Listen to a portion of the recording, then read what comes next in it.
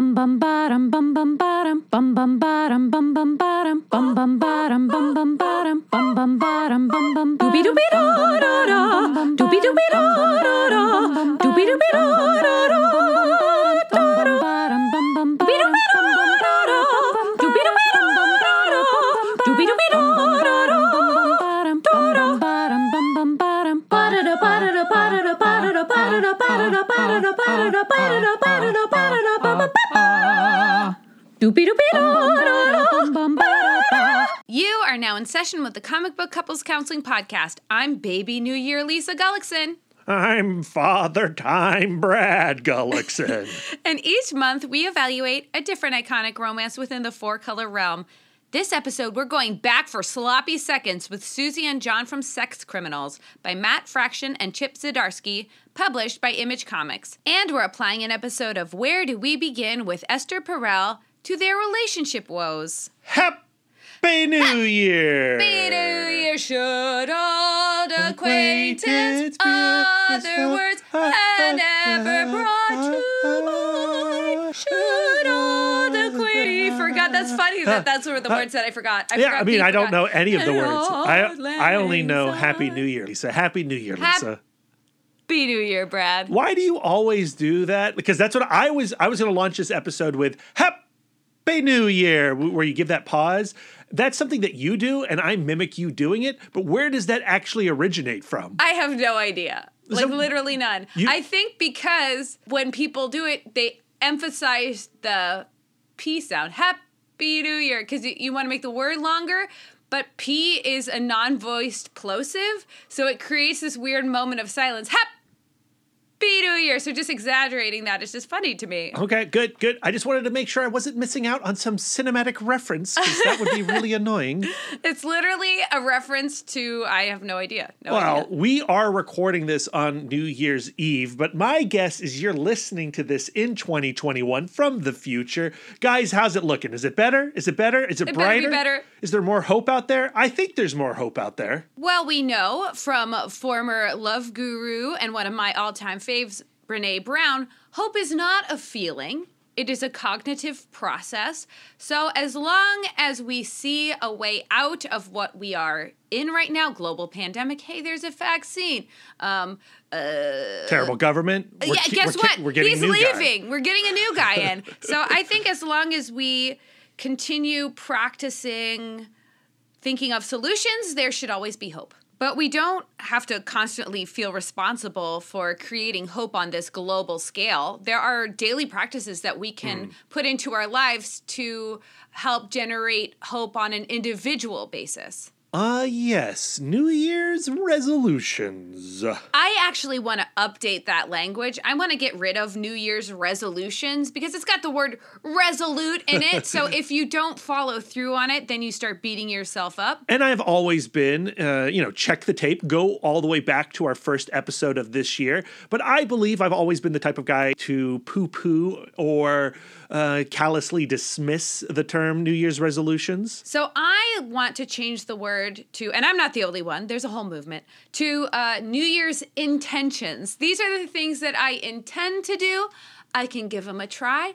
I can change my mind. I intended to do it, but weirdly never got around to it. And honestly, I feel like for myself, I have kind of come around on the concept of resolutions or intentions, Lisa.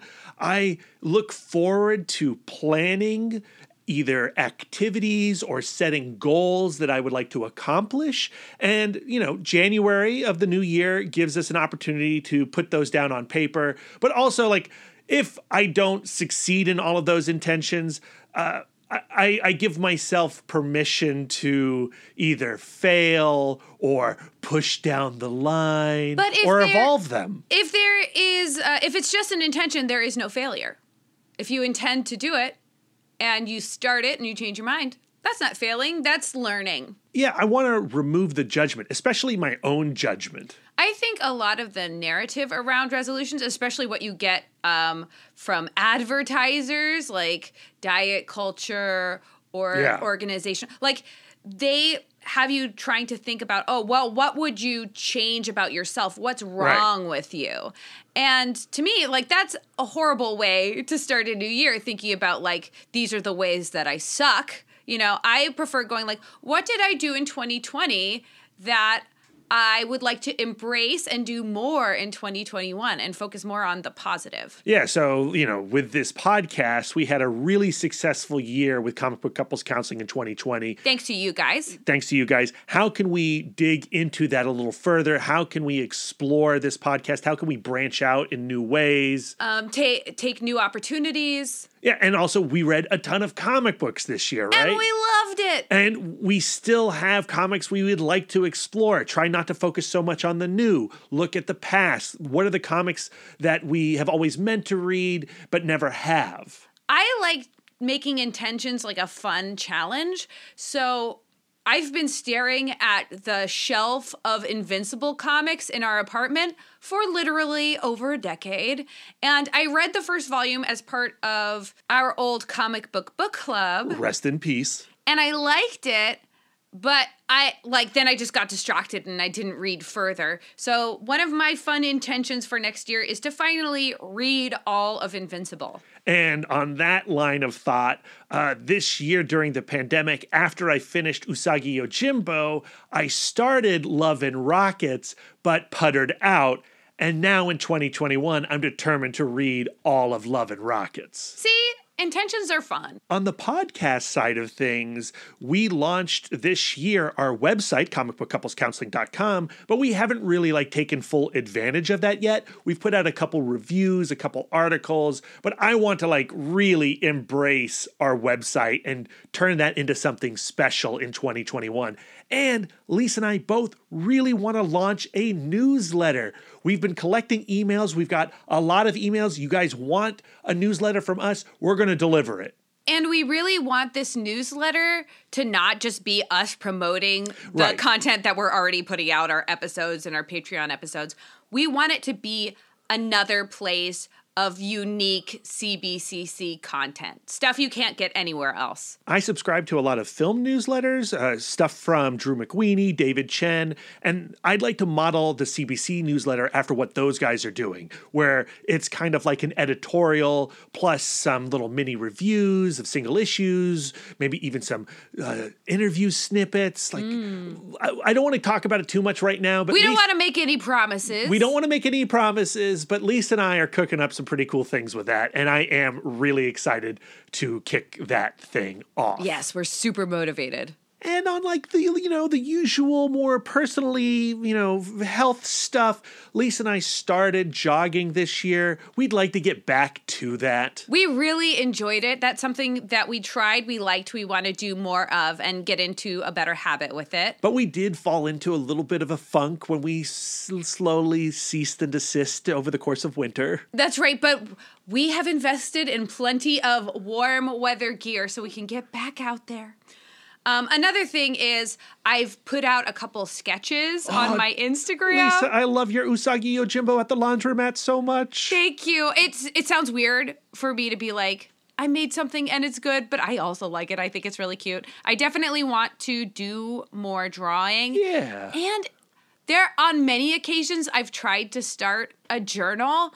And I think it's such a valuable thing to do, but I always fall off on that. So I'd like to re-stoke the fires of that intention of creating different modes of journaling. Yeah, I think that's a great idea. And I'm not going to join you on any of that because I can't draw and I'm done journaling. I love the way that Brad draws. It's so cute. And I think he should at least put out one sketch just so the people know what you're talking about. Okay, I will tweet out a Brad sketch and we'll see how many likes it gets.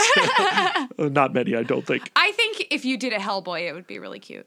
Maybe I'll try out a Hellboy. But as we close out 2020, I am filled with a lot of gratitude. I love all of our listeners, every one of you. Yes, you. Thank you for listening to our podcast, for reaching out and talking to us online, for writing a review. We got more reviews this year. I think like 4 times as many reviews this year than we did last year on Apple Podcasts. And like, we say it all the time, but we're words of affirmation people. And it's these reviews, it's these comments that we're getting that keep us going, that really have elevated our spirits in a year where they needed some serious elevation. So thank you, all of you, from the bottom of Lisa's heart and my heart, our combined hearts. We appreciate you. We love you. We thank you. Yes, thank you so much. So now on with the rest of the show. Okay, 2020, great year for comic books. We did our episode covering our very favorites a couple weeks back. And we did not talk about Sex Criminals coming to a conclusion, but it did earlier this year. And that means we can finally conclude our conversation around Matt Fraction and Chip Zdarsky's Kinky comic book. Yay, closure feels so good. It really does. But for some reason, Lisa, I thought we had actually covered Sex Criminals on the podcast this year. But in preparing for this week's episode, I discovered that actually our last Sex Criminals episode came out all the way back in October of 2019. If you need a handy dandy link, you can find 4 of them attached to our previous 4 Sex Criminals episodes in the show notes. For those that need a quick refresher on what went down between Susie and John in the last volume of Sex Criminals, which was originally collected even further back in August of 2018, here you go. We learned that the big bad of the series, Kuber Badal, has the ability to travel forward in time using a massive, suck machine? That's how he's amassed his wealth. Susie amassed evidence against Kuber Badal from her father, but she lost it when the whole house burned down. So it's of no use. After some time apart from each other, in the arms of different romantic partners, John and Susie reunite in the quiet where Susie professes to John, "I like you a lot." Dewey says to both John and Susie that he thinks they're quantum entangled like 2 particles of light. He's now in a relationship with Bud S. River, the bus driver. Our heroic group, consisting of Alex, Dewey, Bud, Myrtle, Spurge, Anna, and Susie and John, agree that they have to take down Kuber Badal. When you finish that volume, it feels like, here we go, epic showdown on our doorstep. The next volume is going to be crazy. And also, the will they, won't they is resolved. Susie has admitted she's in love, and now they're going to be together forever. Yeah, and so you're in a good headspace. You're feeling warm and fuzzy inside. Foolish, foolish, foolish Brad. We should have never given our hearts to Chip and Matt. Yeah, we're to blame for our very complicated feelings regarding the final volume of Sex Criminals. But before we can do that, Lisa, we got to talk about our guru. We're going back to Esther Perel. I figured since we're going back to Susie and John, we should probably go back to their love guru. For episodes 29 through 32, we refer to Esther Perel's book, Mating in Captivity, Unlocking Erotic Intelligence, to analyze Susie and John's relationship. Esther Perel is an extraordinarily accomplished person, a world-renowned psychologist and therapist, polyglot of 9 languages, New York Times best-selling author, viral TED Talker, and as if these accomplishments are not high enough, she is also a podcaster. Stay out of my lane, Perel. Her podcast, Where Do We Begin, with Esther Perel, debuted as an Audible exclusive in May 2017 and then came to iTunes in October 2017.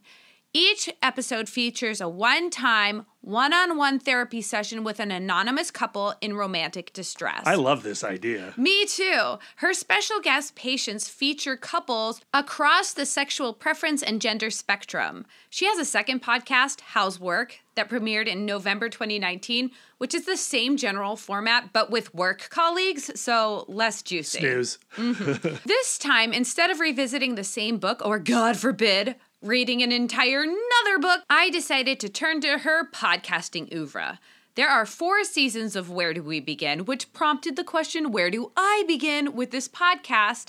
For our favorite Sexy Time Bandits, I decided to pick one episode with a couple I felt Susie and John could relate to. I scrolled through the episode descriptions and landed on You Can Be Right or You Can Be Married from April 2018. This couple was stuck in an emotionally harrowing pattern of on again, off again for the past decade before coming to Esther Perel.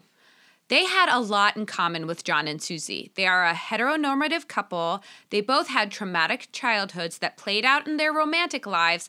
He had a hot temper like John. She could be stubborn as hell like Susie. And most importantly, they couldn't stand being together or apart. There are also some ginormous differences. This couple, both of them have kids apart and together, which makes their finding a more stable situation higher stakes. Episodes of Where Do We Begin consist of actual audio from the couple's first time, only time counseling session with Perel, with interludes from Perel who comments on the events of the session in retrospect.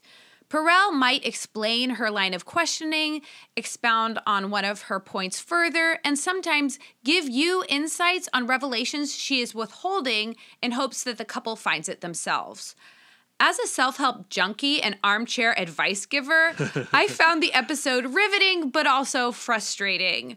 Watching this couple fall into cycles of bickering and nitpicking was like watching someone else play a video game and not getting to hold the controller. One or the other of them would say something and I would be like, dude, why did you say that? Now they're going to do this. Rather than summarizing the whole counseling session, I've decided to tease out some of the most pertinent advice Perel gives to the couple so that we can apply those to John and Susie and, of course, ourselves. Since these are anonymous counseling sessions, we never learn the patients' names, so I'll be referring to them by their pronouns. Okay. Also, just to give this a nice sex criminals spin, I think instead of calling them just plain tips, I'll call them just the tip number 1. Just the tip number 1. All emotions are valid. Give your partner permission to feel what they feel. Growing up, she was always an attractive person who had a deep well of sadness. When she would express that sadness, she would be told that she had no reason to be feeling that terribly because she was so good looking. She has a long-standing cognitive dissonance between what others think of her and what she thinks about herself. Because of that, she withholds expressing her emotions until she is overwhelmed by them. And when she finally comes to express them, they tend to sound accusatory to him. He grew up in an unstable home, and he and his single mother moved around a lot. So he has a hard time establishing deep emotional connections, preferring, when challenged, to be alone. When he feels accused by her, he acts defensively, blows up at her, and ultimately leaves. His leaving makes manifest her greatest fear. Expressing emotions means you'll be alone. And her accusing him justifies his bad behavior. See, if you act like that, I'm going to leave you alone and I'll be fine. Yeah, of course. So Perel, what should a couple do when expressing negative emotions? First, when you feel an emotion, try to express it plainly and not hide it behind an accusation. If any other part of you besides your feelings is hurt, you say, ouch. Try to say the emotional equivalent to ouch when the hurt begins instead of building a case for even a greater hurt later. If you come from a place of my emotions are valid, you don't have to build a case of stored grievances. You express them and address them in real time. When a partner expresses an emotion to you, such as I feel hurt, avoid asking yourself what your partner having that emotion says about you.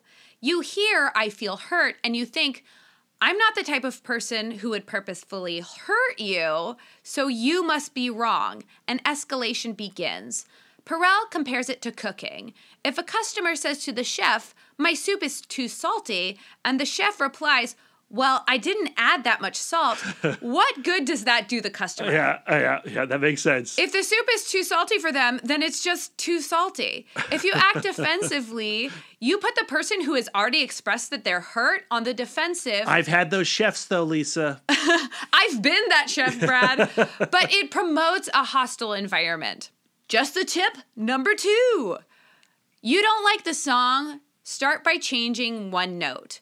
When you change one habitual action, the outcome is going to be different. After 10 years of squabbling, both he and she know how to push each other's buttons, and when threatened, they go for what causes the most massive explosive hurt. He knows that she feels hurt when he tells her she is acting irrationally because she's been taught that her emotions are irrational. He had a daughter with another relationship that ended up estranged, and he carries a lot of guilt for losing touch with that child for so many years. His greatest button is being told that he doesn't care about other people. Every heated argument with these two would go straight for those destructive accusations. When you recognize that you have found yourself in the same old circular argument and you see yourself going for that destruct button, use your freedom to do something differently. When you push your partner's buttons like a jukebox, you know what song you're going to get. Try mixing it up a bit. Perel says, if you don't like the song, start by changing one note. I realize this is mixing metaphors, but this is how the conversation went. She suggests taking a pause mid-escalation and take a moment to recognize everything good your partner is doing for the relationship. That simple exercise will change the timbre of the whole conversation. And guess what? Doing something different will feel weird. At one point, Perel tries to guide the couple through an enactment, where they start a conversation that would usually lead to an argument, but instead, Perel prompts them to think more empathetically about each other. Think of it as a therapeutic episode of Whose Line Is It Anyway? Yes. He giggles in discomfort, and her feelings are hurt. Sure. And Perel addresses him directly. Here's a quote. Yes, it's contrived what we're doing, but everything else that you're doing is so GD absurd. I'd rather you be contrived than stuck. Yeah, absolutely. When you are accustomed to doing the same old, and being unhappy, doing better will not feel natural. Do better anyway. Just the tip number 3. Try solving the problem. I love that you laugh every time. I'm a child. Okay, just the tip number 3. I'm going in, but not all the way. Try solving the problem rather than identifying the other person as the problem. That's hard. This particular couple has big relationship problems, and I mean big. So imagine my surprise when 3/4 of the way into the session, they start arguing about a chore chart. She is sick of having to constantly ask for help around the house, so Esther suggests offhand that they sit down and make a list of 15 things he can do to help out. He says they've tried that. They had at one point sat down as a family and made a chore chart with everyone's chores, including their children, complete with places for little check marks. But he said it fell apart because she wouldn't participate. She said she had to take the chart down because it was, in her words, mocking her. She would look at the chart and see that she was still doing all of the things listed on it, and she didn't want it to be her job to police the chart. They became so caught up in blaming each other for why the chore chart didn't work, they lost the thread of the problem. They both agreed she was doing more than her fair share of the work, and they agreed that the chore chart didn't work. It's time to go back to the drawing board, not the blame game. Just the tip number 4, and for me, this is a big one. You don't... It's a big one. Yes. You don't ask a drunk person to drive. You don't ask an upset person to solve their problem for you. Oh, yeah. Still arguing about housework. Earlier, she accused him of only having friends with women he wanted to sleep with. But sure, let's argue about laundry or whatever. He claimed that he would constantly ask her for what she wanted him to do around the house, but she would shut down and say nothing. Perel points out that he knows what she's feeling, overwhelmed. When a person is feeling overwhelmed with a problem, it's not fair to ask that person how to solve that problem. Hence, you don't ask a drunk person to drive, you don't ask an upset person to solve their problem for you. When you find your partner emotionally spiraling, don't get caught up in the whirlwind. Stay calm, deliberate, and take charge. Will your partner respond the way you want them to right away? No. Will you be frustrated? Yes. You can't tell a drunk person behind the wheel, why don't you just drive straight? This is the hardest part, says Perel. You have to continue to do your bit, even if she doesn't respond accordingly. The bit being the calm, collected partner. Just the tip number 5. You can be right or you can be married, or make room for two stories. Ooh, I like that. When they're done arguing about housework, they go on to that old chestnut, money. He says they are both terrible with money. She says that she has always been good with money.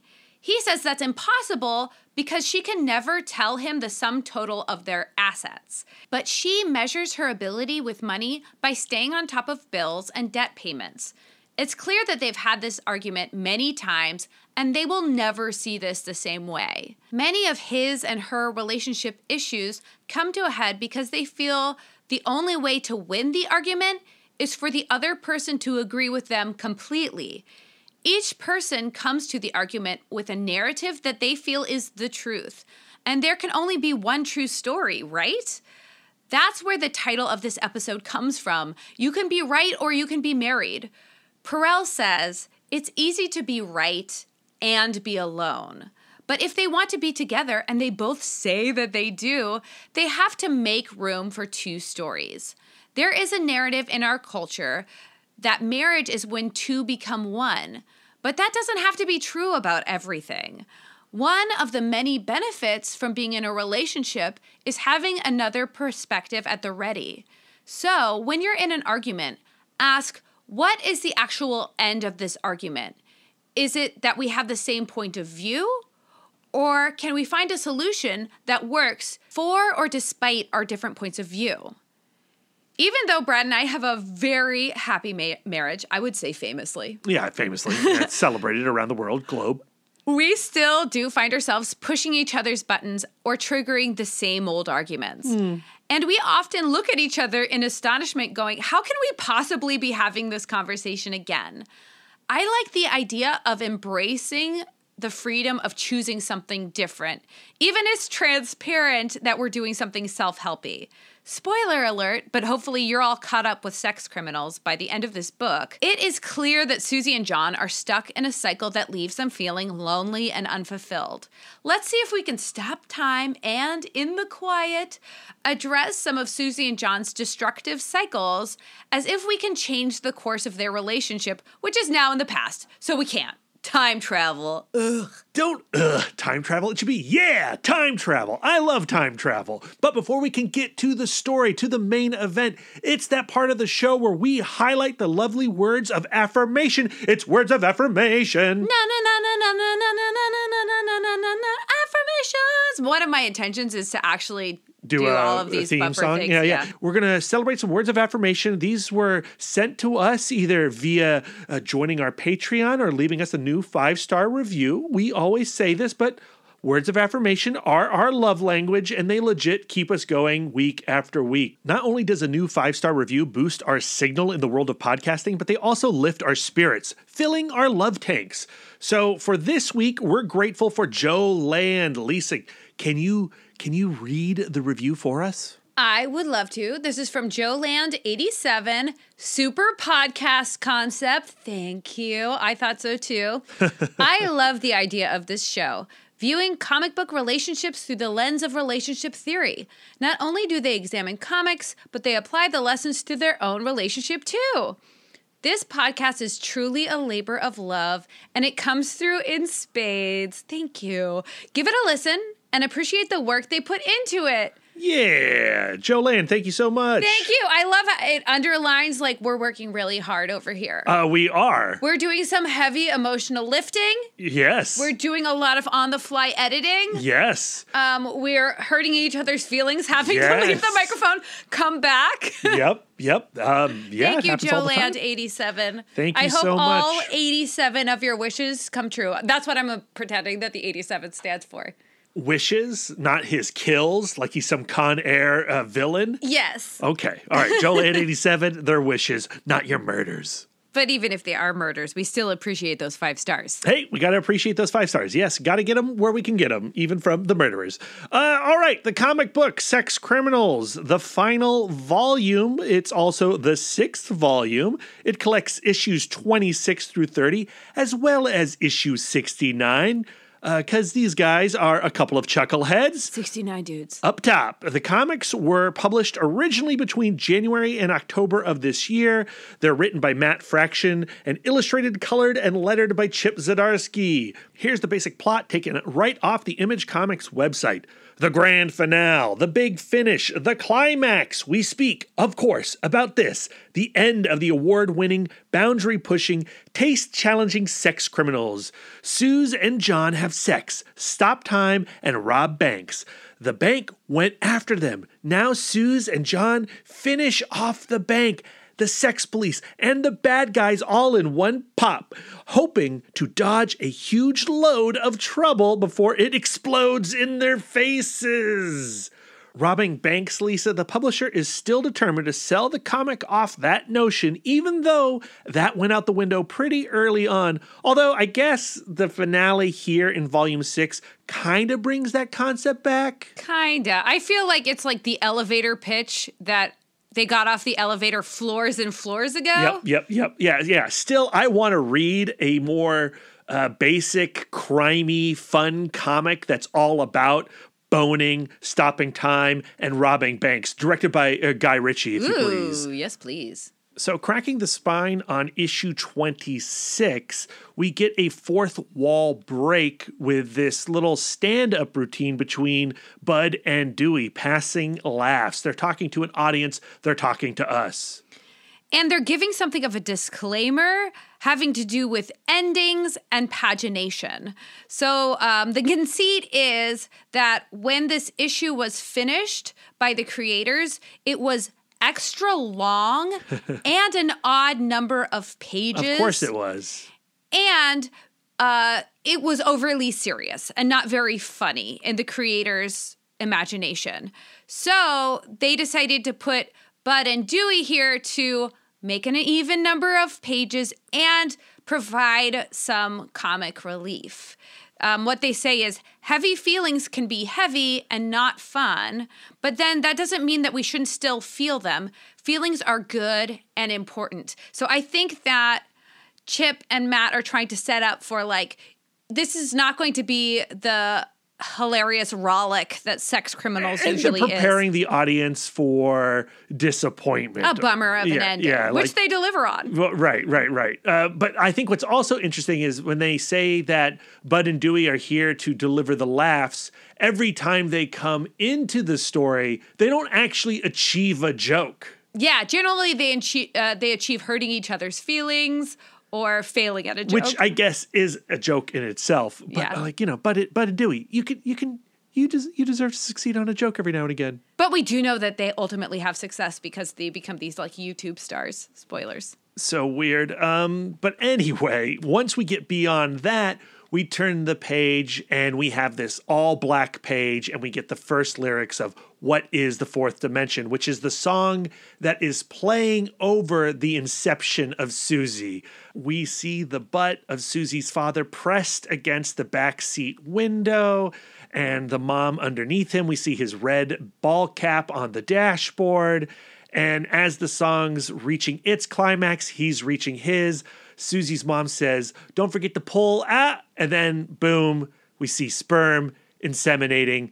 And that's how Susie was born.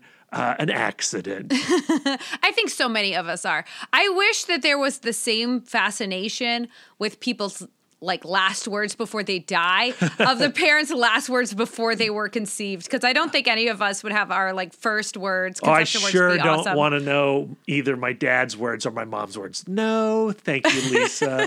But what's interesting about this is you jump from the panel of Susie's mom realizing that her dad did not pull out to Susie enjoying a French fry and listening to the same song playing over the speaker in a diner where our gang has gathered to formulate their plan to take down Kubra Badal.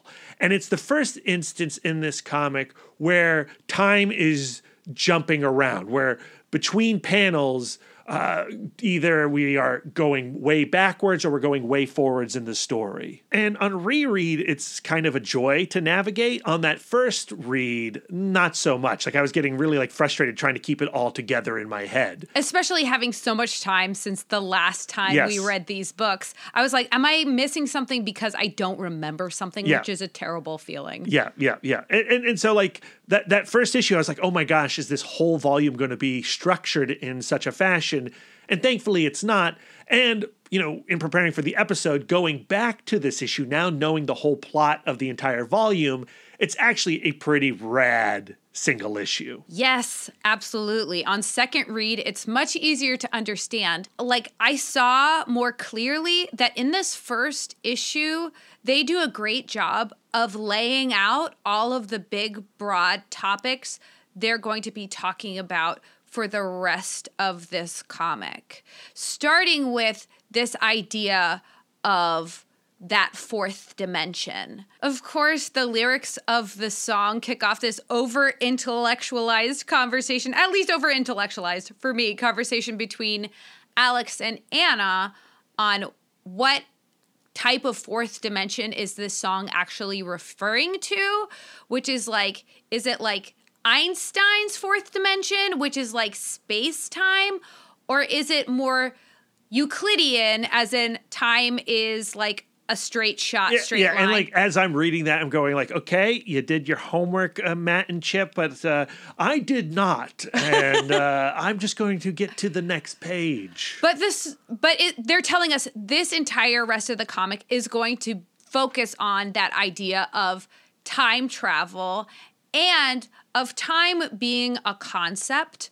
And I submit that this song that's being played at Susie's conception and at the diner is an example of these kind of subconscious things that connects time to memories. So you think like, I smell a fragrance, I have a memory. I hear a song, I have a memory. Yeah, they act as bridges. Exactly. And that those bridges can exist outside of us. So even if we have never smelled that smell before, that smell is still connected to a memory. Right. So when Susie hears the song, she doesn't necessarily remember that's the song that was playing when she was conceived, but there is a connection there. Yeah, like cosmically, those two moments are now connected because there is this one song. Yeah. When we did leave them off in Volume 5, the team gathered. They're going to take down Cooper Badal. They're ready to go. And Alex is like, you know, through that fourth dimension conversation is like, you know, well,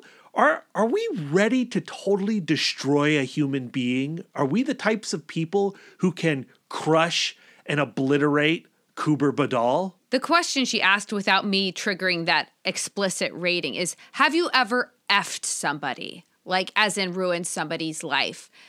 And while Alex is laying out, like, we do not have the money to destroy all of Bank Corp. We don't have the means. So the only option we have is to destroy a man's life. Are we those kinds of people? And while she's kind of monologuing about that, we get to see everybody kind of in profile with what their actual true desires are as the outcome of effing Cooper Badal. So like you look at Suze and she is imagining herself holding the head of Cooper Badal. In the background is in a fiery explosion. Badal Corp is in ruins. Grasped to her leg like some Frank Frazetta lady is John. Then the next panel is Anna. Her kind of like bliss state is hanging back on the couch, reading about a vibrator while her cat farts in her general direction. Myrtle Spurge, she's receiving an award at the Sex Police Awards. And I love Chip Zdarsky's little like phrase underneath the Sex Police Awards for holding the thin blue ball line. Ooh, very clever. And then, of course, Dave is, you know, wearing a sash. He's practically nude. He's the therapist, and he never gets his name mentioned in this entire comic, which is kind of a running but he joke. does have like several scenes. But he's like groveling at her feet as she's getting the award. Dewey is imagining himself on the box art of a spin-off of Contra called with Bud. With Bud called Cumtra. And then Bud, he's imagining his ability, the hentai tentacle creature that he's able to spawn, tearing down a city. That's his bliss state. And then John, he just wants to be in bed, sharing a moment with Susie. So they have this one act, this major act, and everybody has their ends to that means. So I guess the question becomes, are these ends worth being the kind of person who will F up somebody's life entirely? Well, will even doing this action result in these fantasies? Yeah. Not necessarily. Certainly for Susie, like if her fantasy is to be holding the severed head of Kubra Badal, like that's her end game. But that's not the end game of the rest of this gang. The question is interrupted though, because from the outside, it seems that Suze has a spasm where she knocks over somebody else's coffee. But in her mind, she has what I call in my notes a pink flash. So she sees herself and Kubra Badal bathed in this pink light. She seems to have blood on her hands. Or jam. You never know it could with be sex anything. criminals. And Kubra is hooked up to the suck machine and his eyes are glowing. Later, Susie and John are on the phone and she starts to wonder if they've been traumatized by what they've experienced with Kubra Badal. And maybe that is the answer to why she's having these pink flashes.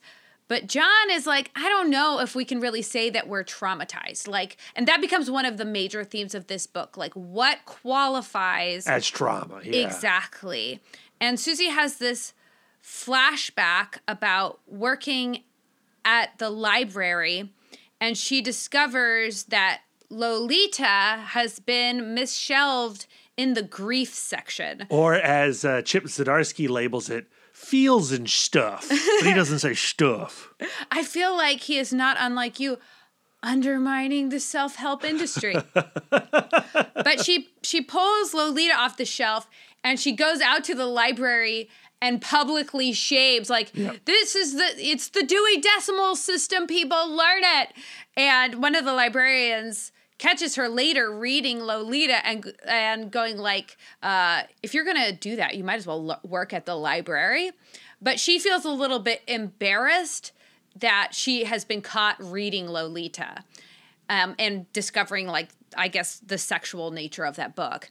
And I think that this is, putting a big finger on one of Susie's kind of deals is for her, grief and sexuality have always been on the same shelf. Yeah. Her self-discovery in the bathtub was an escape from her mother alienating her after the death of her father. And now knowing that she was born in this moment of accident also, I mean, that just sort of solidifies her relationship with grief, mistakes, that negative energy. And that negative energy seems to be what triggers these pink flashes.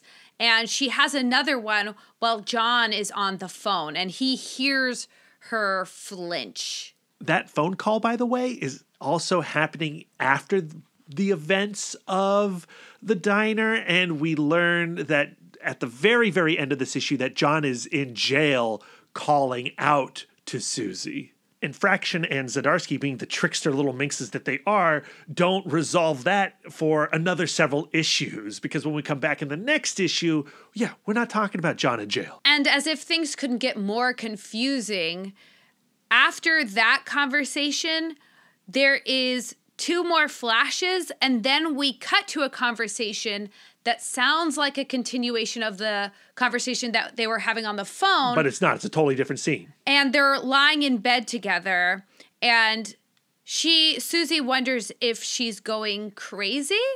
And John is like, well, I know crazy because I myself am crazy. And if you wonder if you're crazy, you're probably not crazy. That old logic loop. And she starts to feel embarrassed about talking about her feelings. And he's like, I've literally looked at your butthole.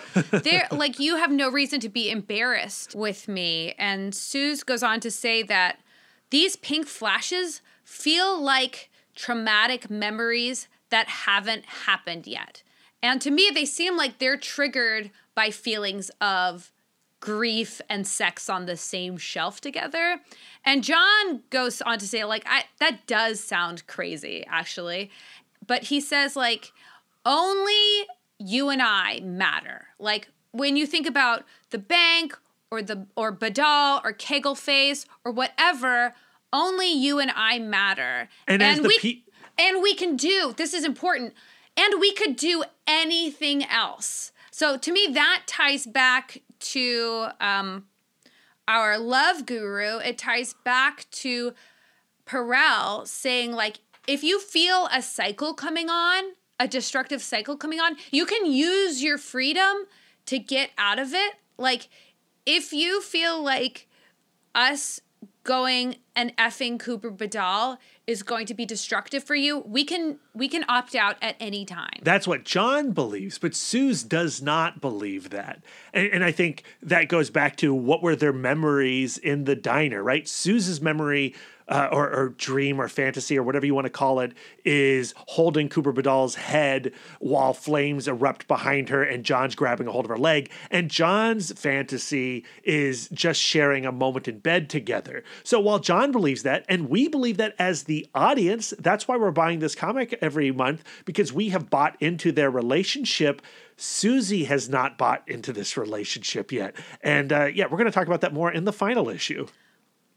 After that conversation, after John says we can literally do anything else, it looks to me like Susie finds that idea soothing. But then he tags on one more idea that is, everything's going to be okay in the end. And right. If it's not okay, it's not the end. And it's that idea that looks to me like Susie finds that disturbing. Yes, and I think when we get to the final page, the very last page of this volume, that's how we know it's the end. Like, I think Chip Zdarsky and Matt Fraction certainly believe that as the philosophy of this book. That it's not going to feel okay, like regardless, and if nothing it's is not okay, it's not the end. I think if it does not feel okay, it is not the end. That's the philosophy of Zdarsky and Fraction. I feel like we're putting the cart before the horse by saying that that is the point of the book, because I personally feel like that is not true. I think that they're saying, like, in life, you're never really going to feel okay. There are going to be intermittent moments of okayness. So when you find yourself in a place where you're feeling happy or joyous or okay, you need to relish and extend that moment as much as you can. I definitely agree that is one of the threads that is being weaved in this comic, but from a storytelling, from a narrative point of view, when John is saying that to Suze in bed, saying, it's not the end until you know it's going to be okay. He's speaking to this story and to the reader. And when we get to the final page of this book, we know it's going to be, we know it's the end because they are going to be okay. They might not be okay as a couple. They may never come back and swing together as boyfriend and girlfriend or whatever.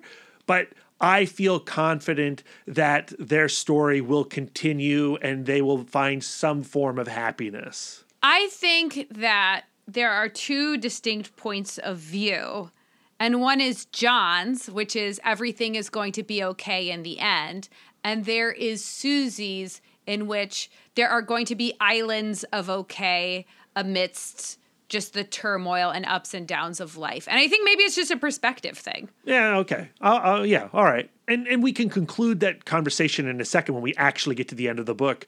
But do you feel yourself then gravitating to one philosophy more than the other? Personally, I do think that generally we turn out okay. I don't think that's... I think it's just not true for a lot of people. I think sure, a lot of lives end in tragedy and it is unfair. But I do believe that you just have to hold on to your next moment of okay. And well, if you look at the species of humanity as a whole, we keep chugging along. We keep adapting. Doomsday always seems to be on the precipice, but it hasn't arrived yet. And going into 2021, I'm hopeful that we'll figure things out. Like, to me, it's the difference of how would I like to think? I would love to think that in the end, everything is going to be okay. What's the reality? The reality is we don't know how it's going to go. Well, I'm a John.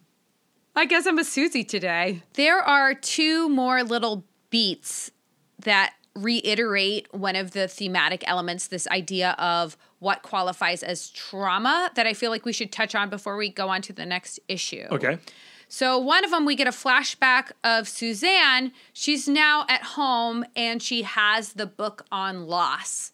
And her mother is yelling at her, going like, why are you reading this book about grief? What could you possibly be sad about? We're doing great. And Suzanne is like, well, I mean, the thing with Dad, I feel like it gives me grief.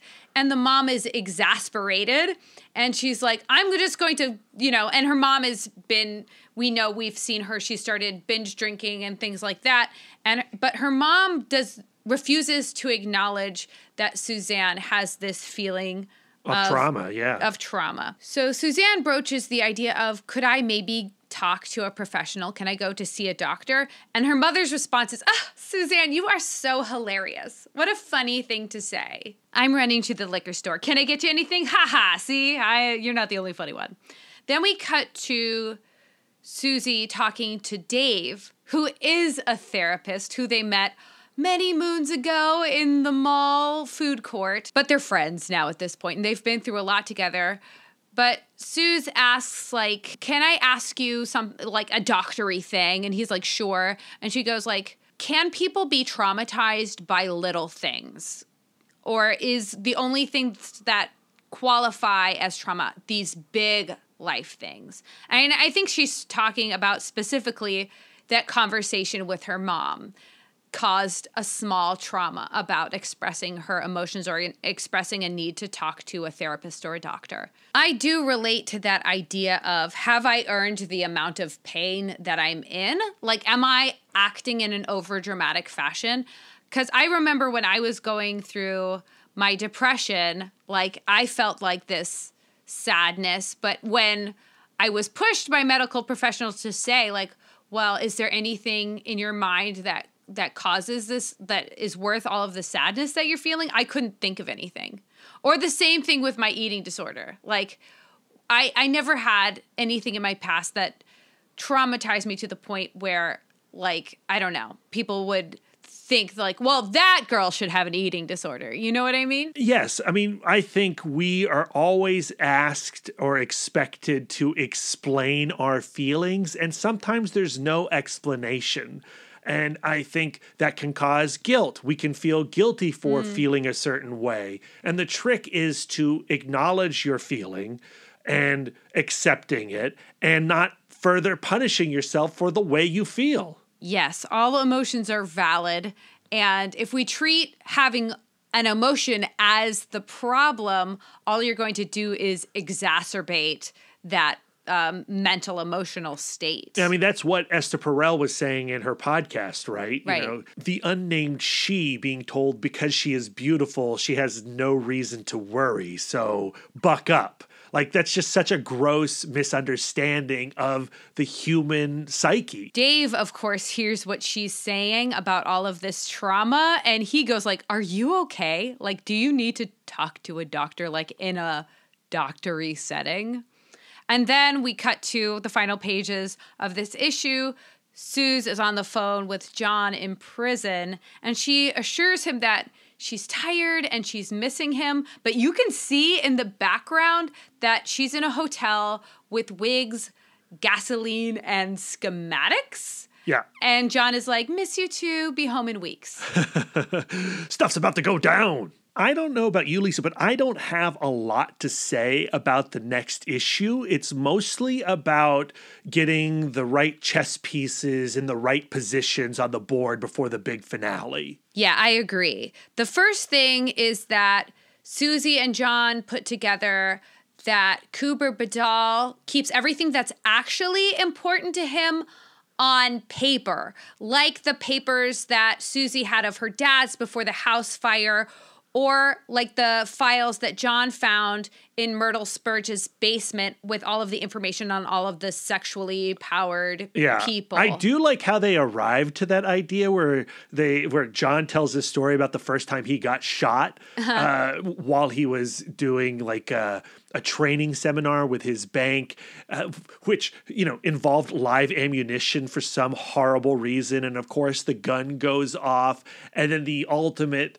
resolution of that was like, well, what we're just trying to tell you is that even though we just shot you, John, but like when the bank robbers come, just give them the money because the money's not really important. What's really important is the data that we have in this building in our computers.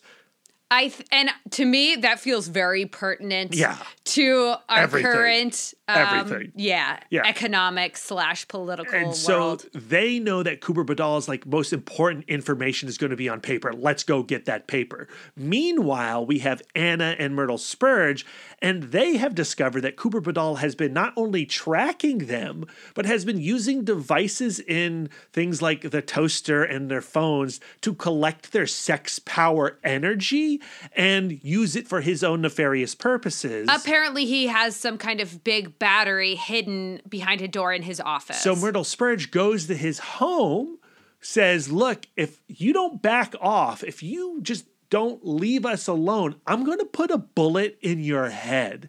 Also, Susie has decided, I'm finally going to the doctor. I want to see what's going on. She goes, she gets a CAT scan, and the CAT scan comes back clear. And John finds that initially very comforting. Yeah, she does not. But she does not. She's like, there's something seriously wrong with me. We find out on the last panel of this book, or the last page, that she is at Cooper Badal's home. While Myrtle Spurge has come to confront him. But Myrtle doesn't see her. Myrtle doesn't see it. Cooper Badal shuts the door, and Susie's like, I want to talk about the future. He's like, perfect. I've been waiting to talk to you my whole life. The next issue is the big Cooper Badal origin story. The title of the issue is As Bad All as I Want to Be Doll, which is fun. But this issue starts with the second installment of Pass and Laughs with Bud and Dewey. And Dewey begins to tell a joke about Pagliacci and spoils the ending. And he leaves dejected with Bud going like, no, tell me the joke. How does it go? And so I heard about Pagliacci in music school, and I understand it as... I think Batman told me the story of Pagliacci. I think it was the Joker in like either the Bruce Timm animated series or maybe even Batman 66 is where I first heard the tale of Pagliacci. There is a reason why movies and media like to tell the story of Pagliacci, because it is an opera where the moral of the story is art imitates life in kind of a messed up way. So in the opera of Pagliacci, there is this actor, and he has this girlfriend who he doesn't really trust. And she goes like, I'm always going to be true to you. And he's like, well, that's good, because if you are not true to me, I'm going to fly into a rage. In the play that they're doing, it's a comedy, so they're both dressed as clowns. He is playing Pagliacci, she is playing Columbina, and in the play, she is cheating on him. And actually, in real life, she is also cheating on him, but she's trying to hide it because he has this rage issue. So, long story short, kind of actually a short story, opera-wise, is pretty short, but he is really suspecting of her of cheating, and he gets lost in his rage of her cheating, and so he starts going after her, and she's trying to stay in character like, ha ha ha, Pagliacci, what are you doing? But he's saying like, your lover is going to come rescue you. So he then starts murdering her, and then I think he might also murder the person that he suspects of cheating with. I'm forgetting the details. And then he might also actually murder the guy who is cheating is screwing his girlfriend. So it's like one of those things where he was paranoid about his girlfriend cheating on him. And he was in a play where his girlfriend is cheating on him. And then in real life and in the play, he ends up murdering his girlfriend and one or two other people I can't remember. Oh, and I guess the big punchline is that the audience doesn't know that he is actually angry while he's going to kill his girlfriend. So they are like laughing completely riveted and standing and applauding. And I'm just wondering if in this moment, Zdarsky and Fraction are making a comment about themselves. Like, how so? Like they're saying, well, you reference Pagliacci in this comic book that has hilarious elements, but in actuality, are they saying that they are also traumatized and messed up sexually, just like John and Susie in the book? But aren't all creators Pagliacci? Aren't all creators putting their own demented psychology into their work? I don't think all of the time they are. To me, I don't think that every piece of art that's being made is being made with the spirit of like Steven Seagal's Hard to Kill. You don't think it's in there? Yeah, because Pagliacci loses the perspective. And so, and that doesn't happen all of the time in art. Not every murder mystery ends with an actual murder. You know what I mean? Yeah, maybe it doesn't end with the actual murder, but don't you think like every piece of art, even a silly Hard to Kill Steven Seagal, has some piece of the creator in it? I think yes. And that's certainly the fantasy that writers perpetuate. That's true. And I think that in this book, excessively, Fraction and Zdarsky love turning the camera on themselves. Yeah, I mean, this comic begins with a dedication page, which we didn't even talk about, where Matt Fraction has taken a dump on Chip Zdarsky, and then Chip Zdarsky's dedication page is this really loving, like overly sweet love letter to Matt Fraction. You know, they're constantly like nudge, nudge, wink, winking. But what are they murdering? That is the question. I don't know. Is it their friendship? I have no idea. I don't think so. Again, they end this comic and the last words of the book are Matt Fraction wrote sex criminals, Chip Zdarsky drew sex criminals. They're defining themselves by this book. So whatever's being murdered or whatever's being discussed or thrown on this page, it's clear to me that Sex Criminals is a personal work in ways that other stories that they work on might not be. It does feel like a kinky window, and the person I really want to talk to after reading Sex Criminals is Kelly Sue DeConnick. Oh, yeah. What does she have to say about the relationship of Suze and John? Where we left off in the last issue, Suze is at Kubra Badal's house. And so he tells her to get in the car, and she's like, where are we going? And he's like, seriously? You don't know where we're going? Okay, I'll play along and tell you where we're going because you already know that I'm taking you back to where everything started, which is the building of Bank Corp that her father had jumped out of at the beginning of her sexual awakening. Susie, of course, then thinks that this is all about her dad. And she's like, my dad was onto you. And Kubra is like, really? I didn't really even know him. But the money from the crash that he was onto has paid for this monstrous machine that I call Antonio, which is the machine that we've seen, the big suck machine.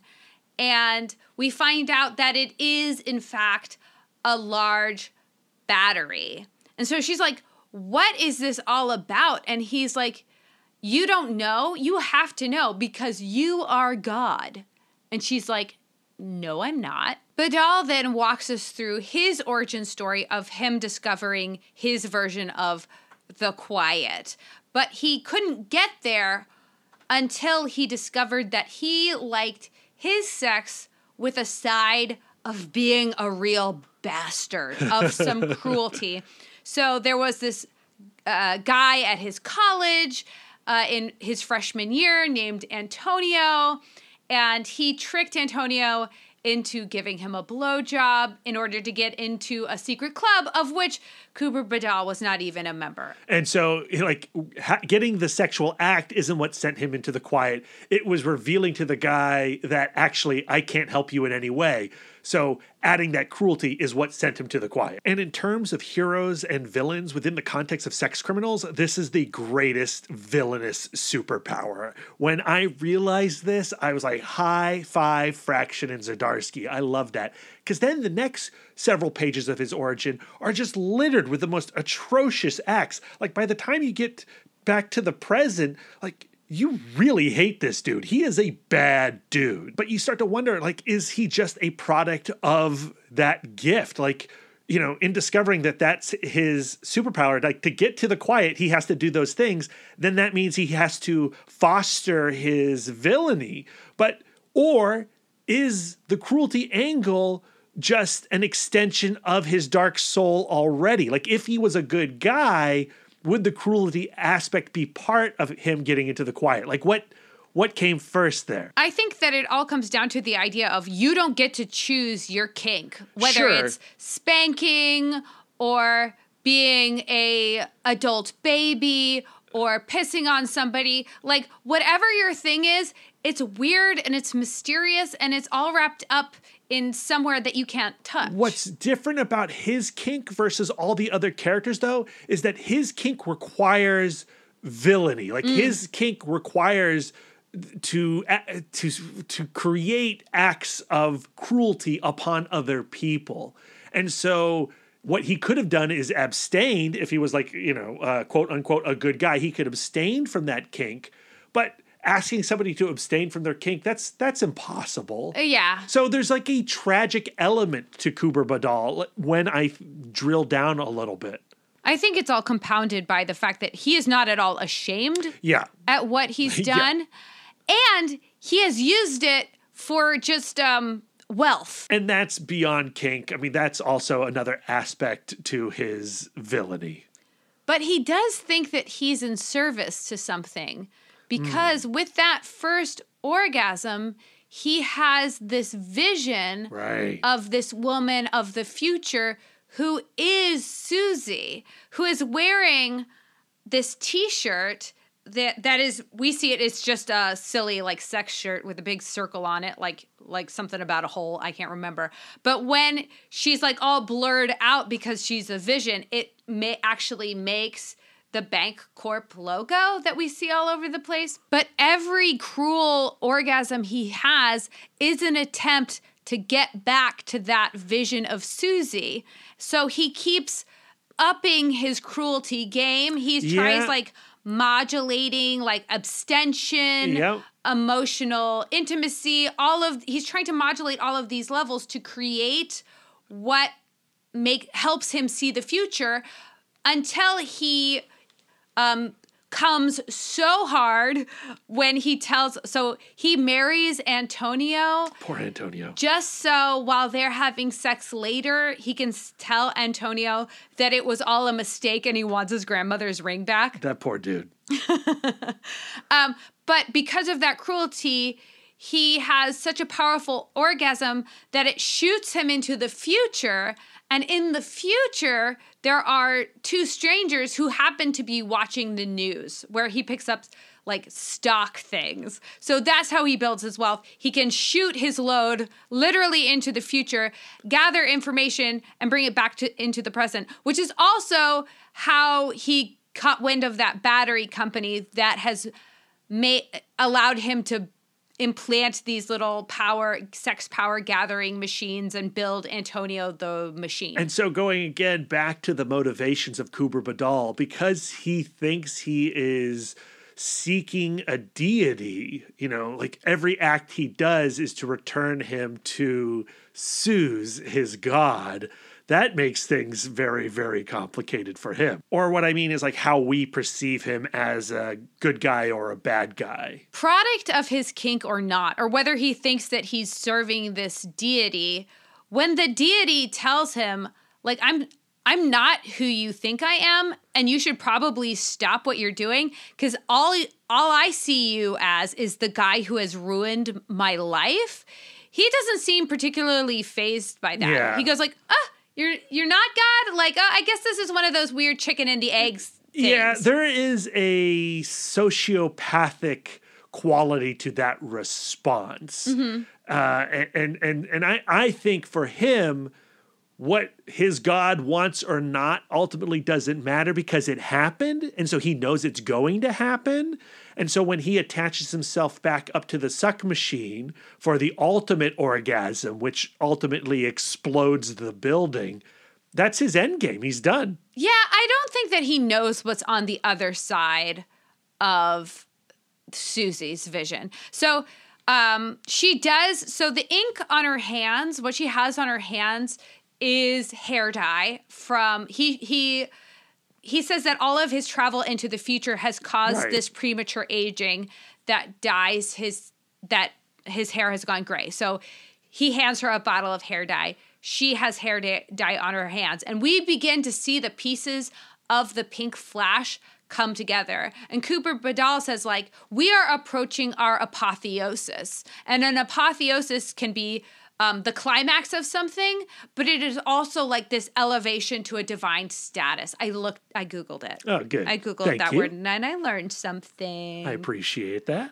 But he has no idea what's on the other side is the point. And so we, as readers, have been expecting this huge showdown between the sex police with John and Kegelface and Dave and Anna and Alex and of course Susie. But what ends up happening is this big explosion that was out of everybody's control except for Cooper Badal's, and we never see him again. For all we know, what he was going for happens because he's just gone. It's because ultimately the biggest kink of this comic is the kink of subversion held by Zdarsky and Fraction. That is 100% the case. They get off on subverting our expectations. But we forgot to talk about like his whole aim by having all of this sex power up all gathered into Antonio. So his sex powers, when he comes, he goes into the future. He believes that when Susie comes, she blasts herself into the past, which we haven't seen as the case because we just see her stop time altogether. Yeah, he says that she steps out of time. But then they have abilities to go different directions. He goes into the future. She goes into the past. His aim is to, here's a quote, F time as much as time effed up. All so we could stop life and rewrite it however we see fit. So he's like, you miss your dad? Let's go back. Let's rewrite time and save your dad. And she starts to cry and she goes like, no, time only goes forward. That's how it should be. And then like he sees her crying. It's kind of hot. He puts the suck machine on his delicate parts, and then he comes, and then the building explodes. And so the only reason we know that he does not succeed in his aim is because history is not rewritten, but we do not know what actually happens to him. Does he deteriorate? Does he fly so far in the future that we have no idea where he's gone to? Is he now living in some energy existence? Fraction and Zdarsky are not interested in really answering that in any way. Effectively, Badal has just exploded. To me, this is just like massively anticlimactic. I'm not sure what I necessarily wanted to see as like I am intrigued by the conversation that Alex started way back in issue 26. Like, can we be the type of people to F someone? And now we never really get to see that because Susie decides to take the bull by the horns on her own, and she is completely out of control of the whole situation. Cooper Badal, I guess, if this really was the end of his means, he just got his way right up until he exploded himself. For me, I don't mind that so much. You know, the bad guy disappears. The story is not about the bad guy. And I kind of like that question of, are we the type of people to F somebody? Is it answered for all of the characters so that they can live on with that question in their lives. We can live on with that question in our lives. Like, I think that is interesting. And ultimately, the comic book is not about, are we going to take down Cooper Badal? The comic is about Susie and John and coming to terms with their trauma, coming to terms with the grief in their lives, coming to terms with what kind of relationship do they want to have. But we're analyzing this comic issue by issue, and there really is nothing about what we care about in this issue at all. Sure. I mean, again, I think where my interest starts to slip away is in the whole Cooper Badal plot. Yeah. I don't think I ever invested in that. And I think that's why I want to go back to that first trade paperback with the promise of sexy crime stopping, right? Yeah. Because what I really respond to in this comic is the relationship of John and Susie. And when we're not dealing with that, however the chips fall out, whether they're anticlimactic or not, doesn't really bother me.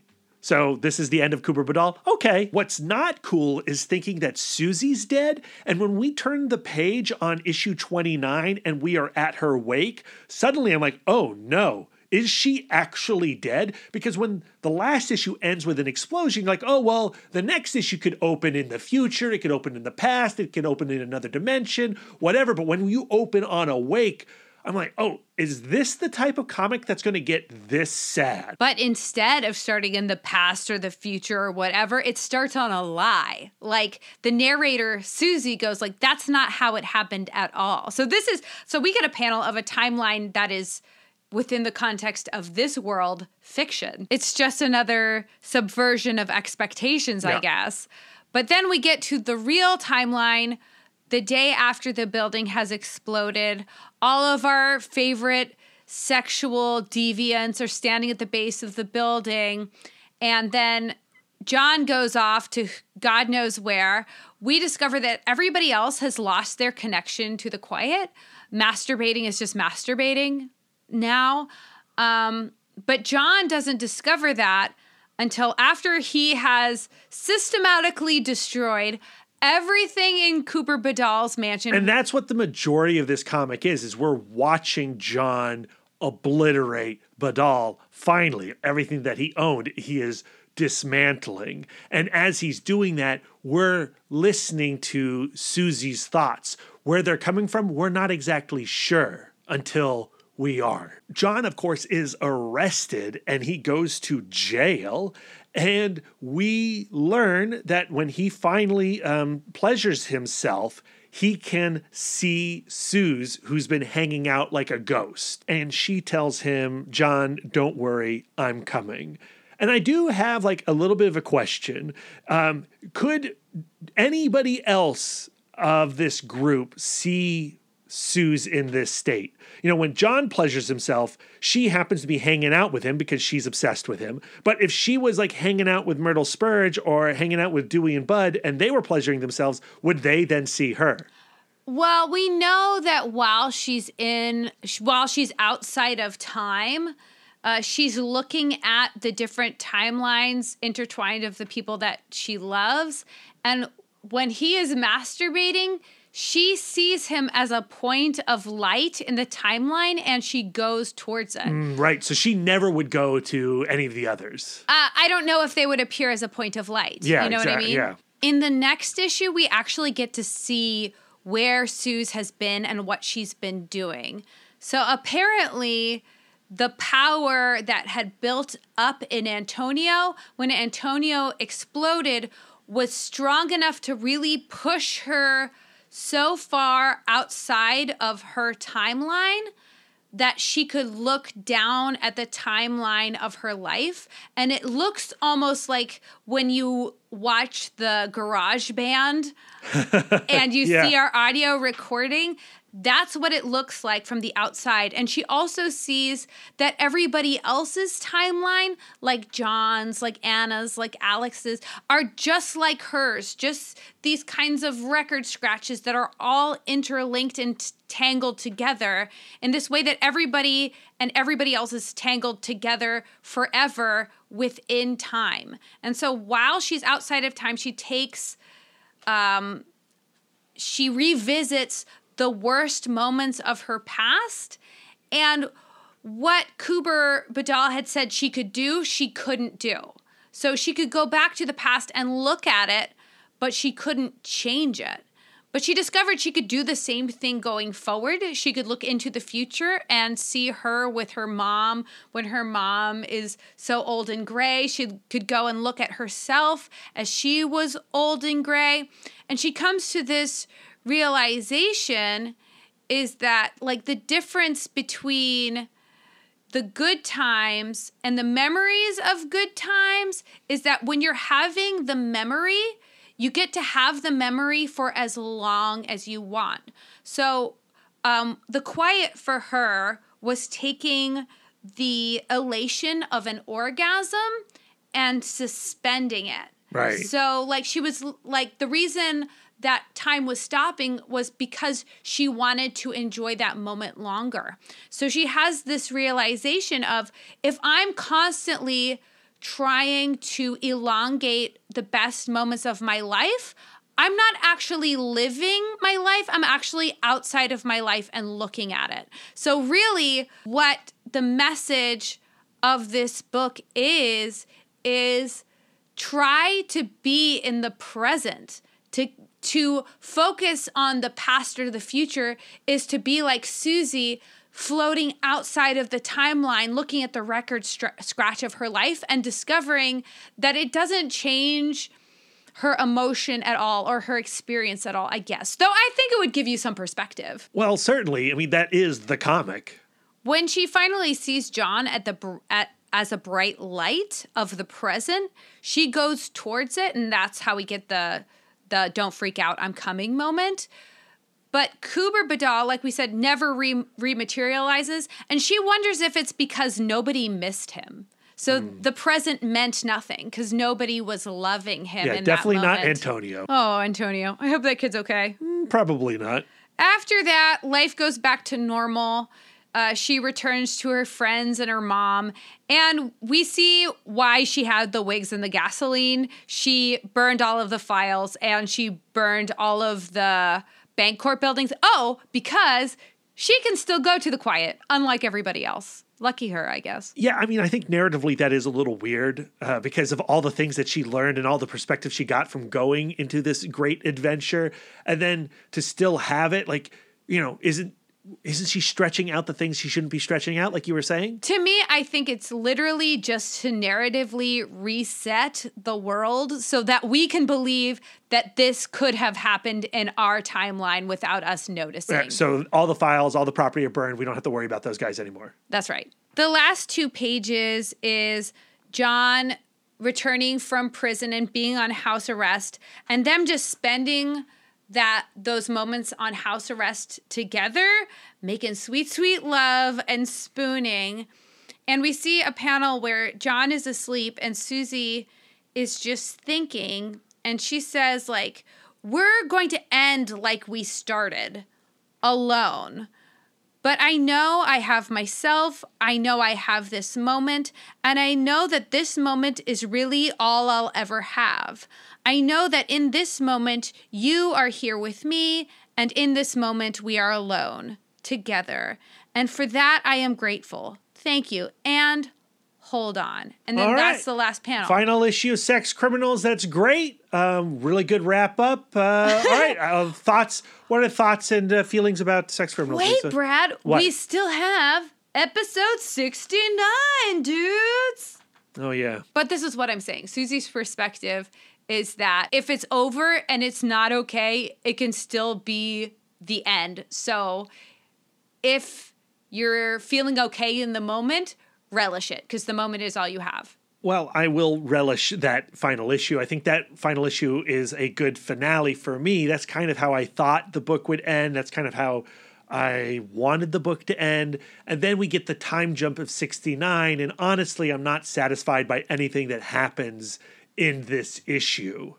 I like that Anna and Alex are together. I like that Bud and Dewey are together. Yeah, I like that. And I think, you know, finishing up the series on a wedding issue feels like something that would happen in the big season or series finale of Boston Legal or Friends or whatever. But the moment we see that John and Susie are not only not together anymore, but are cohabitating with others, I was and I am disappointed having gone on this journey. Same. And this is one of those narrative pet peeves of mine where if I'm engaged in a series where all we've been doing in the series is getting them together, for there to be a time jump or perhaps a sequel or maybe just a random, just at the end,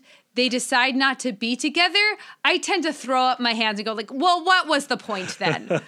I always think about the movie Speed and the relationship between Keanu Reeves and Sandra Bullock in that, and how they comment, relationships never last if they have begun in such a heated and emotionally tumultuous scenario, like in an action movie, like being trapped on a bus with a bomb on it. And of course, that proves out to be true in Speed 2 because Jason Patric comes over and replaces Keanu Reeves. And you get to the end of Speed and they say, no, that's silly. We can make it work. We will make it work together. And then Speed 2 ruins it all. Scientifically, it is actually more likely that if you go through an exciting thing together, all of those hormones of the excitement will get mixed up with the oxytocin hormones of the person that you're with, and you're more likely to stay together. Yeah. Yeah. So that's not necessarily true. Though, if you have some kind of tragedy, like you have a child together and you lose the child, sometimes that can end up in disaster. I always think of Die Hard, where their marriage is on the rocks. In Die Hard 1, yeah. In Die Hard 1, he saves her entire building of coworkers and his wife. She sees that all of the effort he has put into being a good cop is worthwhile because he's a hero. They're still together in the second movie. It takes place at the Dulles Airport, super near where we live.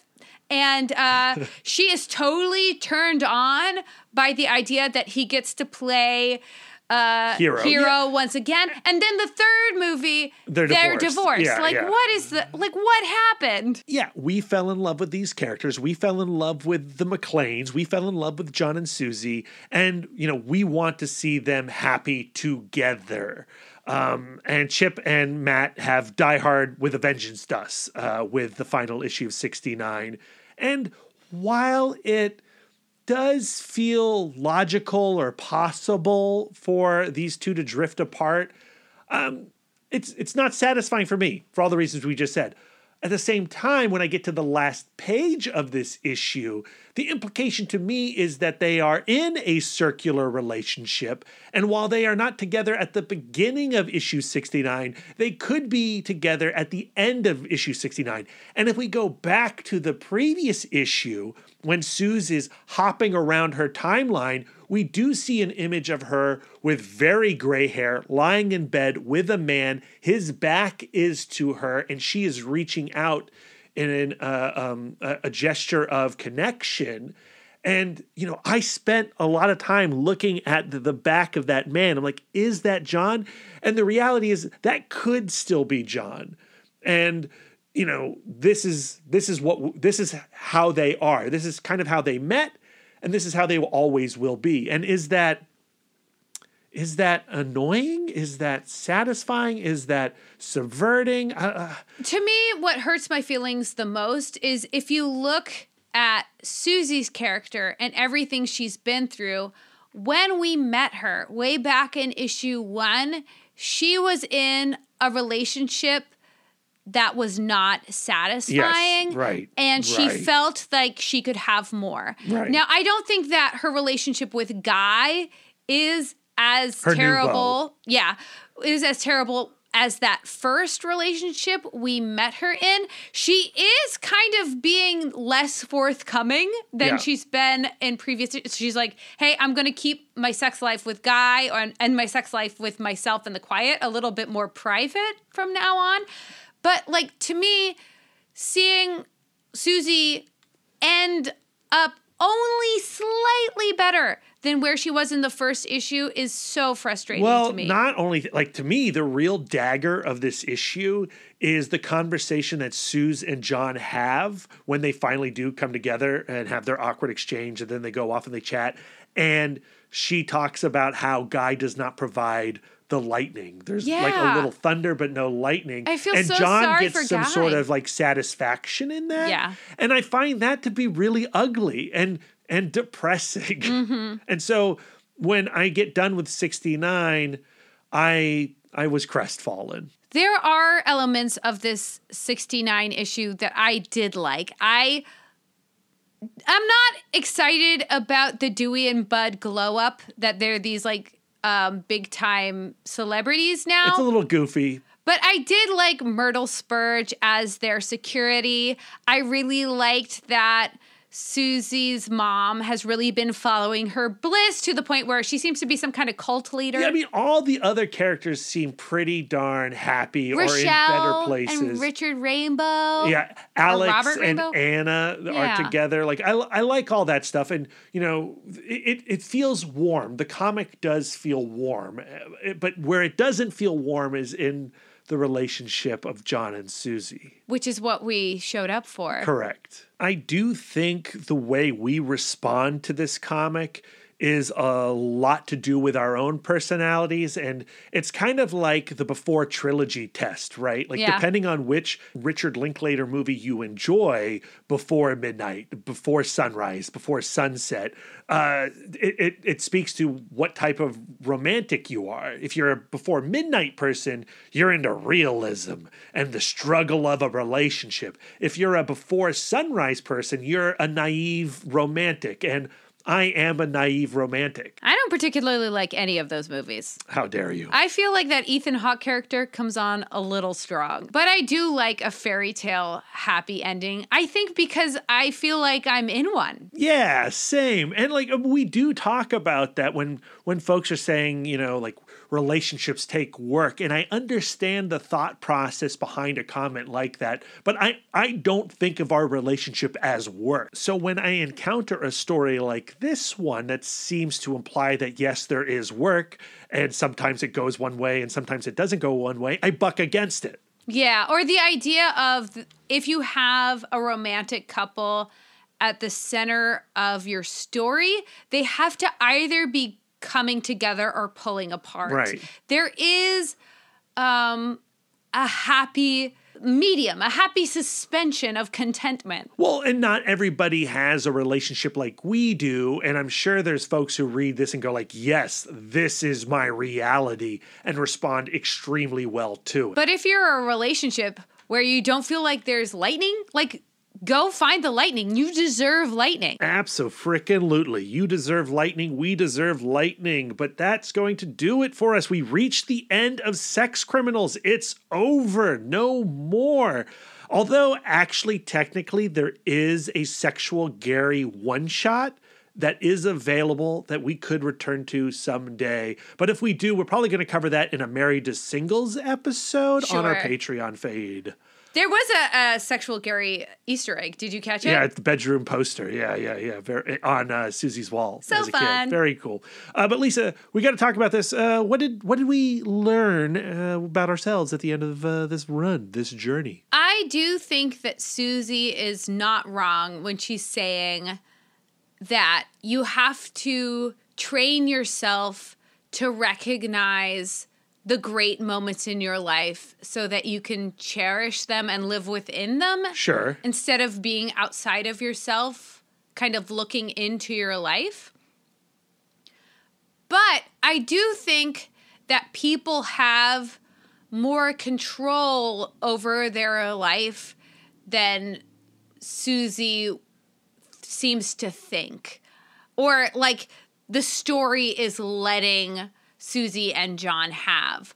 where we see them in these repetitive cycles of, like Susie, for instance, being discontent, getting into a relationship that is unsatisfactory, furthering either her education or career, and then ending up back with John. Like, that is her cycle.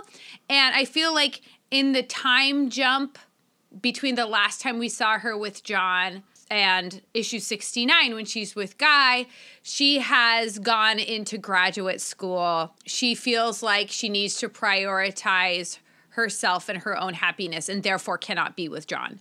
Where I feel like after episode 30, they had plenty of opportunities to prioritize their lives so that they could include each other and whatever other dreams, for Susie going to graduate school, for John, you know, having this theater program within the prison system. I think one of the frustrations of 69 is not learning what broke them up the last time, being denied that conversation. We have no idea what drifted them apart. And so we're left with this idea that they will always drift apart and they will always come back together. And I think that some people might find that idea romantic, and I personally find that idea really unsatisfactory. And that's definitely what I learned about myself in going through this journey with Sex Criminals, is that I am the romantic. I do believe that you can work out your differences unless they are catastrophic. I think these two could have worked it out. I wanted these two together. I don't believe that any two people can make a happy relationship, but I do believe that these two people can make a happy relationship. That's what I'm trying to say. Yes. Yeah. From Esther Perel, and thinking about that episode of Where Do We Begin, I personally want to be more aware of when I am spiraling into one of those same old arguments, or even when I'm just with myself into a line of destructive thought pattern that if I had seen it coming, I could have hit the eject button a little bit sooner. Just that idea of, how about I exercise my freedom and see if I can get a different outcome than what I would usually get if I just went with the habit. So I'm going to interrupt you here because I don't want you to steal what I was going to say, because I feel like you're on the same path that I'm on. And it's this idea that you can step out of time and observe yourself, right?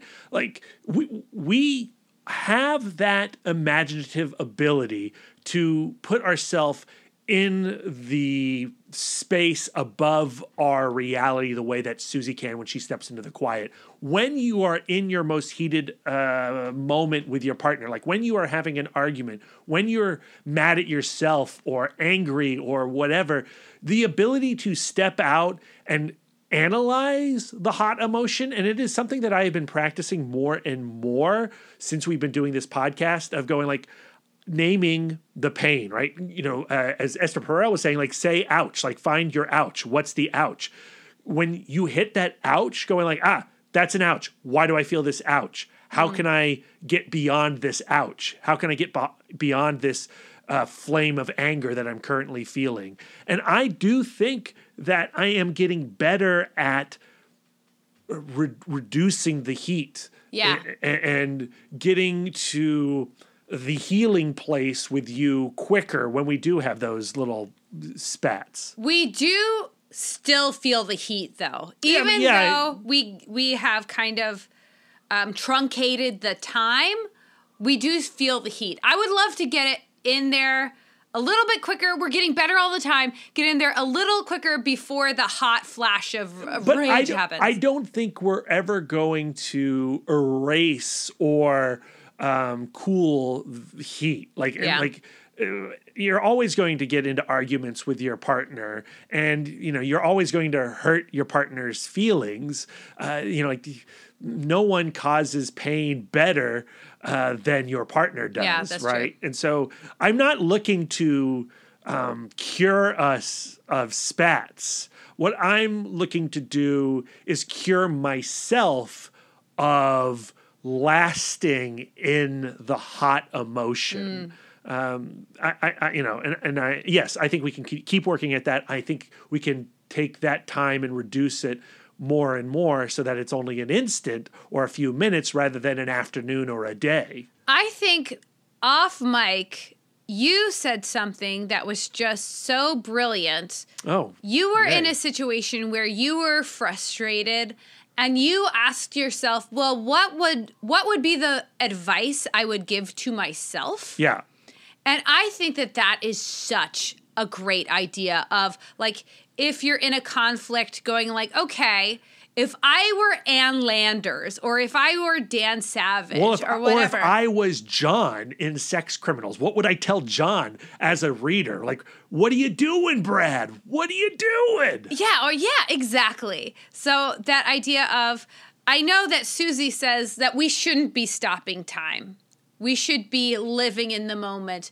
But I think that if it's a bad moment... I think you should step outside. I think you should step outside and see what's going on. Yeah. I also think there is something to the title of Esther Perel's episode. You can be married or you can be right.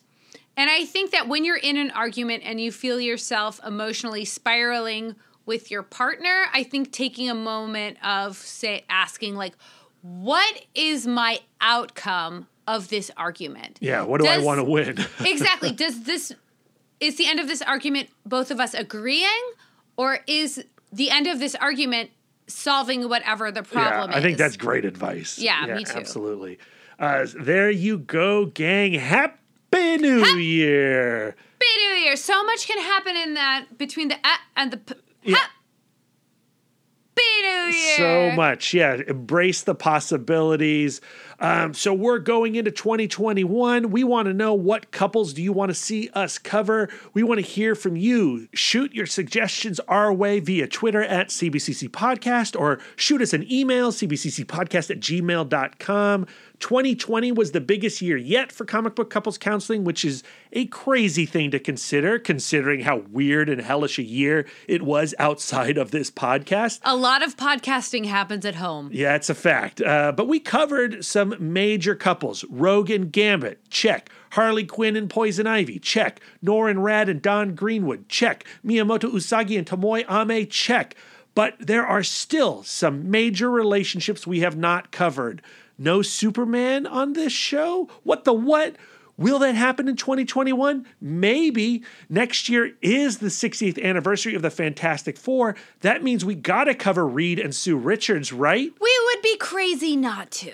We usually kick things off with an X-Men couple, and we're definitely going to do that, but... Oh, that's a big but. But, yes, it's a big but. First, we want to highlight an all-timer comic. One of the first comics Lisa and I fell hard for simultaneously. Usually, I'll read a comic and be like, you should read this. Or Lisa will read a comic and she'll be like, you should read this. But Lisa and I fell hard for this one at the exact same time as it was coming out in singles. Or actually, I think it was in trades. Probably, yeah. I don't think we actually read this in singles. But we are talking about, drumroll please, Lisa, Tom King and Gabriel Walta's The Vision. You gave me no drum roll there, Lisa. I know, you were too quick. Could you add it in post? Add it in post. Tom King and Gabriel Walta's The Vision. So good. The new Disney Plus series, WandaVision, hits next month, and we want to cover Vision and Scarlet Witch at some point one day, although we really just wanted to take a moment and celebrate this particular story, which definitely has some significant Wanda in it, but is more of a Vision tale. I love me some Vision. Yeah, and it's kind of interesting since a lot of WandaVision trailer stuff seems like it's pulling heavily from this non-Wanda story. So I'm excited to see how that show goes. If you have not done so already, read all 12 issues of this series before jumping into our first episode of 2021. Help us get excited for that Disney Plus show. And then the week after that, we will start our X-couple. Who's that going to be? Ooh, mystery. Send us some suggestions. Seriously, we need it. Okay, Brad, it's time to pull out. Whoa. Where can our listeners send their words of affirmation to you? You can find me on all social medias at MouthDork. If you have words of affirmation for our logo, you can send them to Aaron Prescott at @ACoolHandFluke. And if you have some words of affirmation for our Radical Bander art, send them over to @Karen_XMenFan. Lisa, where can our listeners send their words of affirmation to you? Aw, I am always accepting words of affirmation at Sidewalk Siren on Instagram and Twitter. If you would like to spend more quality time with us, you can subscribe to us on Podbean, Spotify, Stitcher, YouTube, and iTunes. If you'd like to get exclusive, you can join our Patreon, where you'll get more content, including weekly bonus episodes. Sexual Gary coming to you in the near future. If you want to reach out to us and touch us electronically, you can email the podcast, cbccpodcast@gmail.com. You can visit our website, comicbookcouplescounseling.com, or follow us on Instagram and Twitter at CBCC Podcast. You can give us the gift of 5 stars on iTunes. I think it's called Apple Podcast. Maybe in the new year we can update that. And if you'd like to do an active service, Yeah. why not write a review of the show while you're there? You didn't get us anything for Christmas. Give us a review. Happy New Year. We are fluent and receptive in all 5 love languages. It really warms our hearts and helps the pod. So until next time, folks, keep your love tank full. And your psychic rapport open. Doopy-doopy-da. You are now in session with the Comic Book Couples Counseling Podcast. I'm Baby New Year Lisa Gullickson. Wah, We wah. can't both be Baby New Year. I was saying you're the baby, and then I'm the goat. Nah, I'm Brad Gullickson. That's how these intros go. And each month we evaluate a different iconic romance within the 4-color realm. I felt like that was too silly. I was going to let you make the call. Yeah, we can save that as a stinger if you want.